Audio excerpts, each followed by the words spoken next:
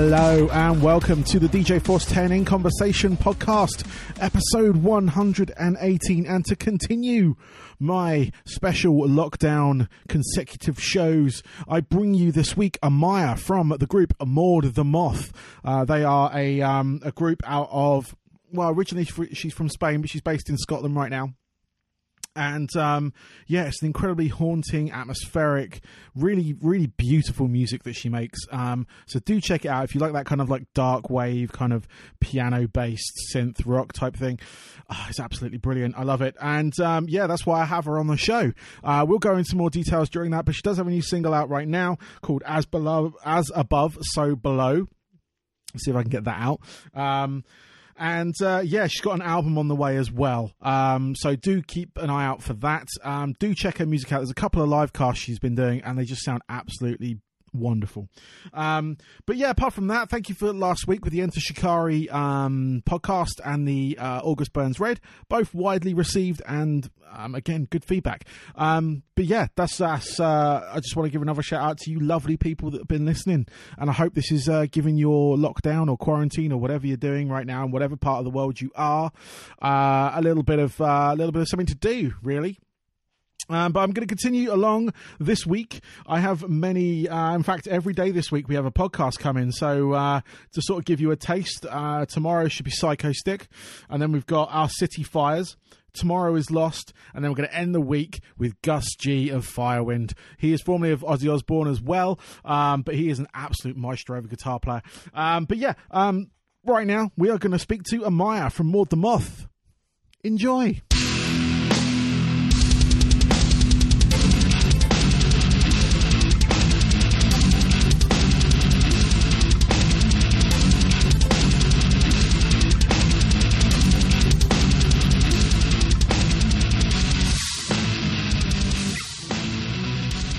On today's show, I have Amaya from Maud the Moth. Welcome. Thank you. Oh, no problem at all. Welcome to the show. We're here to talk about your music, which first off, I just want to say is absolutely beautiful. Thank you so much. When your people approached me for like interviews and things like that, I went and obviously listened. I didn't just blindly say yes. Which is not something that can be taken for granted. No, exactly. The listening part, I mean. I've done that before and regretted it, you see. So, but no, I must say it's absolutely beautiful music you make. It's so atmospheric and just sort of like really haunting. It's full of drama. It's full of, the only way I could really sums it all up is beautiful. So. Thank you. Excellent. And you've got, you've got a couple of albums out, but you've got a new album coming. It is out in May the 1st. Well, yeah, that is the idea. Obviously, with the current situation, I think most musicians were in like a relatively wonky position where things are being pushed back. At the moment, that date was like placed there because I had a couple of really cool gigs coming up, including support for Jarbo in London. Oh, wow.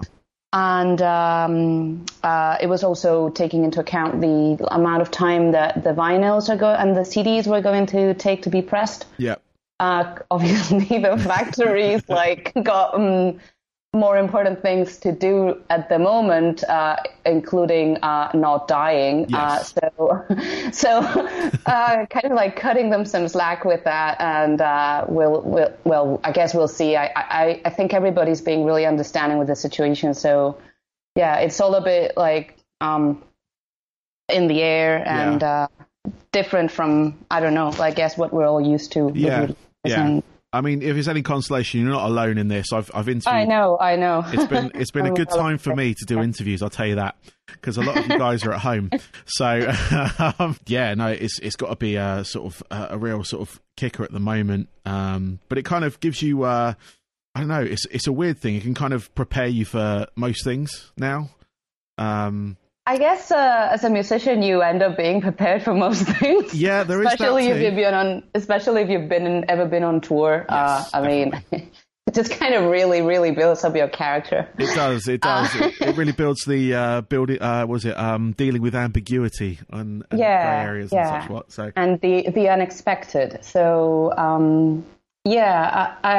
was talking to this friend yesterday, and I told her that we have this saying in Spain, which is like when like everybody's doing like crap, like then that's like a stupid person's consolation. I don't know if that makes sense. Like it's like a very very loose translation. So kind of like if everybody's fucked up, you're not allowed to be like comforted by that, because that's like just kind of giving up on hope. Yeah. But I actually think that like I don't really agree with that. It's not, obviously I'm not like happy that everybody's screwed, but it does really put things into perspective. And like the fact that I've had festivals and some gigs cancelled doesn't even compare with like some of my friends who've had like whole European or worldwide tours cancelled, and we're all in this together. And I think it's like pretty amazing how people are reacting, or most people are reacting to each other. And I don't know. I mean, I'm obviously disappointed that all the gigs have been pushed back, and like I can't do the things that I'd been planning for so long. But I don't know. I'm also having the opportunity to like focus on. I started writing another album, other releases that I wanted to work on. So you just like shuffle things around and try to focus on the things that you can do rather than like just kind of sulk. Yeah, no, definitely. You have to keep your brain active for one. Yeah, sure. That's the one thing I found being sort of on lockdown with me and my family. It's sort of keeping everyone occupied because they all know it's outside the norm and things like that. And the fact that they can't go out, the fact they can't see their friends, it's quite a sort of quite mentally challenging for them. But the fact of like being a creative like yourself, it's you do have that kind of like opportunity to really, put that sort of like talent or your passion to the test. Going through something like this, you're in kind of a forced lockdown. You're you've got the sort of the instruments, if you will, to do what you need to do. It's just sort of whether or not you can get your brain in gear and sort of say, because you're now forced to do it. Yeah. It's not like where you can kind of not put it off, but you can go off and do something else to kind of get away from it. But you kind of know it's always there. Yeah, for sure. Yeah. Yeah. I just think that like, with arts in general, like lots of people have this kind of idea that it's like this magical inspiration that suddenly like dawns over you like some magical mist. Yeah. And it really isn't. Like it's like 90% just getting at it and like plowing on. And then magically you do sometimes get ideas, but I think it's mostly just like random sounds that just get like I think the artist's work is more like a curator or like or you're just like you're just boycotting certain things. Like you're like, oh, this idea is crap, that's totally not going in there. But it's like, oh, I'll generate some more ideas, maybe one of this will kind of like will not be crap. So you just keep doing that, and if you do it enough times, you've got an album. So yeah, it's very true. It's very true. One of my writer friends had like when they started out, they said they just started to write something every day, even if it was just like a sentence, and then that sentence turned into a paragraph. That paragraph turned into a page, and eventually they had, the makings of a story, and they've now had books published and stuff like that, which is fantastic, and that's how they started. It was just like, and this is what I've kind of like been saying to a few people as well, just saying, look, just do something every day that you wouldn't normally have the time to do, and by the end of it, you will be better at it, but you might have found something out you didn't know before. Yeah, for sure. Okay. Yeah. So I just want to get a little bit of history on your I'll call it a band or a solo project, kind of both, isn't it? Yeah, it has actually been both. I guess initially it was created as a solo project because when I started, I had just I had been in this rock band for like 6 years, and it just dissolved. Okay. So then I took up this project, which I had really had like from my teenagehood. Like it's something that I've been writing songs for, and like the whole concept of it was just kind of like alter ego, I guess. But I've always really, and I still do, like enjoy playing music with other people very much. So I think initially I really wanted to make it into a band. Yeah. So there were people like who came in and then left, and the project changed a lot. Well, sometimes it wouldn't work. Also, the idea of having like, I don't know, it's like it's something that is so focused on like my compositional ideas that it's hard to find people who want to like slot into that. You know, like it's. Yeah. Anybody who has bands understands, or even like in any kind of like team working situation, that people want to feel like they are part of something and they're contributing, and there's like a lot of like ego management, a lot of like, you know, finding, and so it's always really, really complicated to find people who kind of fit the picture perfectly, I think. And in the last year, especially because I was in Edinburgh, I was like quite isolated. The violinist left. He lives in London now. And I kind of like decided just to go for it on my own, which was the initial idea. Okay. So at the moment, the live part of the project is quite different from the album. Yeah. I still use like a lot of live looping and so on. So it's not just piano and vocals, but it is much more naked, much more raw than the actual album, the studio material. Yeah, and people could check that out, because as I was sort of researching, doing this beforehand, I did come across the video of the live stream you did on the 29th. Oh yeah, this weekend. Yeah, this weekend, and that was amazing. It was like you said, it was like you mentioned the looping. It was a great use of that.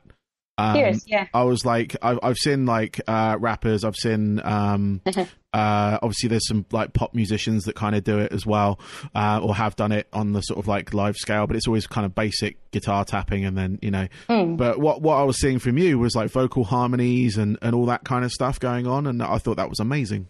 Yeah, I think I've always been really, really interested in looping, and I am on like my 4th looper, I believe. Okay. I've actually moved into like a non-looper situation where I just do it all out of Ableton Live. Okay. I just haven't yet mastered that. So the one that I showed in the streaming video was the setup that I was touring with last year. And I think that like looping is really cool, but it should never take control over the song or like the performance. And I do agree that a lot of looping videos, especially like showcasing looping videos that you see, they're just kind of like very blocky. Like you make a harmony and then you just make a melody or a bass, and then you just like keep repeating the same thing over and over again, building multiple instruments. Yeah. So you just ultimately limit it to having an A-B song, even if you have like loopers that can deal with multiple channels, then you always end up with a repeating structure, like a very pop structure, which I am not very much a fan of in my in my music. So really, so yeah, I don't know. I have had to like play around quite a lot with with loopers, and I think they're an amazing tool, but you have to be a bit careful to not let them take control. Yeah, there is such a thing as overusing it, to sort of like, you know, I guess minimize what you do or minimize what you have to remember. But the way you used it was great. I really love the I love the single you released, the as above so below. I almost got that wrong. That was that was the first thing I heard of yours, and like I said, that was really haunting and quite dramatic and yet relaxing as well, which was fantastic. But I really enjoyed the Mirador as well, which was one of the tracks you played on that live stream. That was a bit of like it wasn't planned. I just really love that song so much, and I just wanted to play it. That is in the album. That is unreleased at the moment. Okay.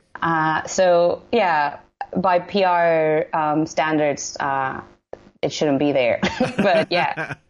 Who in these cares? Times, it doesn't matter. Who cares? Yeah, exactly. Yeah. Exactly. So, I did have a sort of question about what your plans are. But obviously, they've all been kind of like pushed back with everything that's going on. But like, what is it still? Are you still planning to have it released on the May 1st, like as a digital format? I think it might be pushed back. Okay. Till June. So okay. Because the main idea of having like an online, even if it's an online release, is that people can at least like do pre-orders. Yes. Yeah. Obviously, because I'm a DIY artist, so I've invested like all my life savings on this. Yes. So there needs to be, as much as you want to be like, just put it out there. Yeah. Yeah, I guess you kind of like need to have a bit of structure with releases. Yeah. So so he, like my PR, he advised that we pushed it a bit back, and I think that's probably a wise idea. Yeah, no, you're definitely right on that front, especially if you're.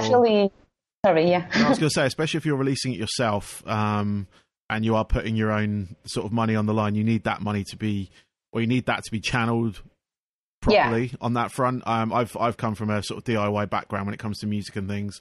Obviously I didn't have this sort of situation to deal with, but I know the sort of like the financial part of it very well. Of course. It's I can definitely see why it's a wise move on the sort of like on that front, I think, to push it back, because I think it is something that does need that sort of like definite concentration where you can actually do something afterwards as well. Because if you're releasing physical product, obviously you've got CDs. Are you doing vinyl as well? Yeah, I am. Yeah. So, especially with vinyl, all the sort of like vinyl stores are closed, for instance. And that must be quite difficult. But obviously, if you can get it, like if you can push it back, then yeah. So, I mean, I wouldn't want to push it back until like a year, something absurd like that. But I think like 1 month or a couple of months might be like the benefit is worth the wait. Yeah, especially when you've started the sort of press role, like you're doing this interview right now, for instance. But especially if you started that side of things, we can, we obviously, as a sort of like person within the sort of, I guess a journalist of some kind. It was. I can hold on to this if we need to. We can delay it if we want to. So I can be flexible as well if that's needed. On that front. But I was going to say let's talk a bit about the album because we haven't really got. We've talked about one of the songs already, the As Above, So Below. But the album's called Orphan. And can you tell us like a bit more about the sort of like concept of the album or what we can expect from it? So I find that like I'm kind of like obsessed with this idea of uprootedness and like belonging or homes. Like what does a home mean? As rather like a house. In this album, the title, it's mashing up a couple of ideas. There's this Orphne is actually like this nymph that lived in the underworld. Okay. But I was reading this book on like female in like ancient civilizations, like in Greek and Roman civilization, or even earlier than that.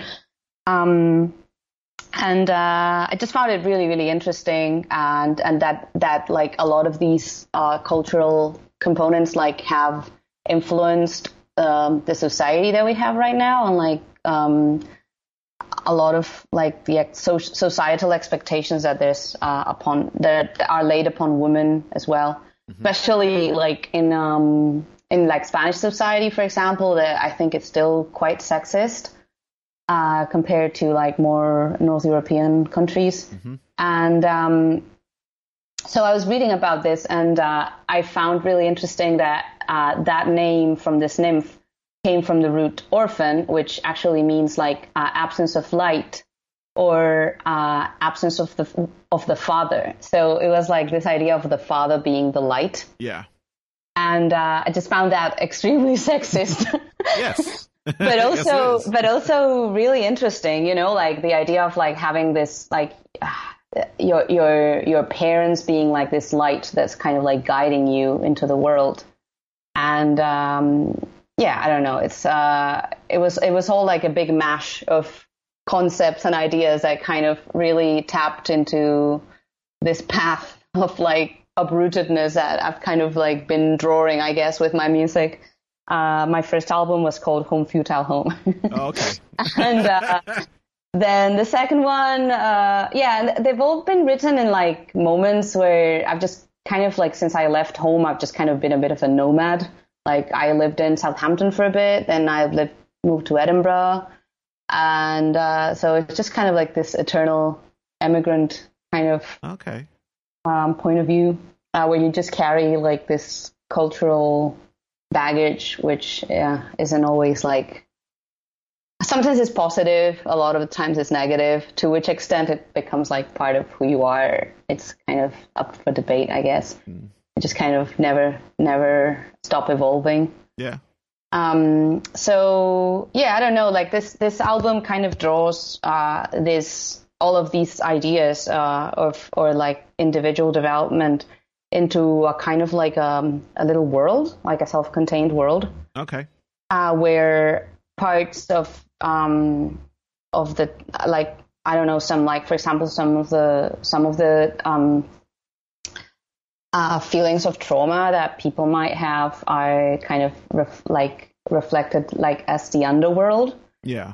I like that idea as well. That's taken from Greek mythology, that like the underworld was just like in direct contact with reality. So there was this contact of like being like dying and being reborn constantly, you know, like you're not really separated with it. It's something that forms part of daily life. Yeah. So yeah, I think it kind of like reflects like the last years of my life, like all the processes that I've gone through, that I've been dealing with like some personal issues and stuff. And it's just helped me to see it like that. Yeah. As a kind of like a fable almost, where you can put like a face onto a problem that you can't really pinpoint exactly, but you make a song and it's now like this person, you know, and it's kind of like almost therapeutic. It's like a purging. I find that like music is to me like just something to purge stuff out. Yeah. So yeah, I guess this like album reflects quite a lot the last 4 or 5 years of my life and what I've gone through. Okay. Excellent. That's like, I don't know what else to say from it. So that's cool. So what brought you to England, just out of interest? I mean, obviously, you are sort of native of Spain. But you said you lived in Southampton and now up in Edinburgh. But yeah, what brought you here? What was the? So after I finished my undergrad, I landed in this like in the middle of this massive crisis in Spain. So I was like not really very excited with like the professional opportunity that I was getting. Okay. I was actually, contrary to popular belief, paying my rent off playing gigs rather than my degree. So I decided to do a master's on something that would kind of like stem from what I'd studied, and I was like more excited about. So that was acoustics, and I started a master's there, and I got an Erasmus program. And I could have gone to Denmark or the UK, but because I wanted to, I don't know, I've always like listened to lots of bands from the UK, and I kind of like was very interested in the musical scene here. Okay. So that kind of made the choice for me, and so I moved to Southampton. I did my master's in ISVR, which is a really cool acoustics center down there. Yeah. And then while I was there, I just met a bunch of people who were doing PhDs, and I was like, oh, I could do one of these. It looked cool. Little did I know. But yeah, well, I was still like in my very, very naive state of like thinking PhDs were like just a walk in the park and just like really nice and cool, and you just got to hang out with your friends in your office all day long. I applied for one in Edinburgh in musical acoustics. and I got it. So I moved here. That's been quite an experience. I finished now. So now just doing music. Oh, cool. No, that's awesome. That's awesome. I don't live too far from Southampton, so Cool. I'm up sort of the Surrey area of the world, sort of South London. Yeah. Ish area. So no, that's cool. I'm always curious what brings people to UK, because I moved out of it for a little while and came back. So I was just curious. So I've got a couple of questions left for you. Then I can let you sort of like get on with the rest of your day, if that's all right. So these are sort of questions that I do ask sort of every musician that I speak to, just to sort of gauge where they've come from. But what would you say are your 3 top albums that have kind of shaped you to be the musician and person that you are today? I actually got asked this by Echoes and Dust, and I really, really struggled. Okay. Because I am obviously very, very influenced by metal. Like, I do listen to metal regularly. I guess that's like my go-to scene, or like the thing that I consider myself to be more part of. But obviously my music isn't metal. And also, like, my background as a child, like my early experiences with music were mostly either my granddad like singing traditional Spanish songs to me, okay, or classical music. So it's really hard. I don't know. I mean, some of the albums that I mentioned in Echoes and Dust were the self-titled album by Alice in Chains. Alice in Chains was like one of my favorite bands through like half of my teenagehood. Nice. Then there was another, which more? I absolutely love Ulver, but they have this album, Marriage of Heaven and Hell, that's just like constant, what the fuck? Like, it's like, what is even going on here? And I absolutely love it so much. I think it's like a sneak peek into the creative process. Yeah. Of just going with the flow, like having some lyrics to jam over, and just letting the piece of the work, which in that case is like William Blake's poetry, just like take over. Yeah. And I think it also reflects really well like this constant, almost like Tibetan wheel of inspiration in art, like you create something and then you never know what that's going to inspire in someone else. So I really like that they do that with that book of poetry. And then I also mentioned Jarbo's Sacrificial Cake, because again, I think I'm also like a really big fan of like Tori Amos and a bunch of other singer-songwriters like that. But I think like what Jarbo did, like that was like so early on as well. And she's just her life as well. Like if you listen to some of her interviews, she's like such an interesting person. So, I also mentioned like some classical pieces. Like I love Ravel very much, and Debussy. Yeah. So I don't know. Those are definitely something that I had to like sieve out of the pool of salad of influences. Excellent. I'm going to check out a couple of those. Obviously, I know the Alice in Chains one quite well, but the other two I don't. So that's why I asked, because it's sort of a discovery piece for me, as well as sort of like giving people your kind of where you've sort of come from. So yeah.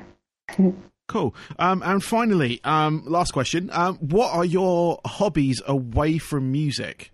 So when you aren't writing, performing, doing anything like that, what do you do to kind of like wind down, or if you need to sort of like escape from it for a little bit? I really like animals, and I miss having cats very much. That's definitely my top one hobby, being in close proximity to cats. But I also like gardening very much. Okay. I live in a flat, so I don't have a lot of gardening opportunities. I do take up all of those that come my way. Be it a magically sprouting mango on the kitchen counter, which literally happened in Scotland. I was like, hey, go for it, pal. Don't let anybody stop you. So yeah, I don't know. I really, really like gardening. When I've had like access to a garden, I've kind of like tried to grow my own stuff, and I really enjoy that very, very much. Awesome. Just being in like contact with anything like that's not civilization, I guess. Yeah. It's a bit, yeah, no, that's fair enough. That's cool. Thank you. So yeah, that's it, Amaya. Thank you very much. Thank you. I do appreciate your time and everything, and but good luck with your music. I hope it doesn't delay your album much longer. What's going on right now, but yeah, stay safe and all that kind of good stuff. Same to you. Thank you. Have a good rest of your day. All right. Same. Bye bye. Bye bye.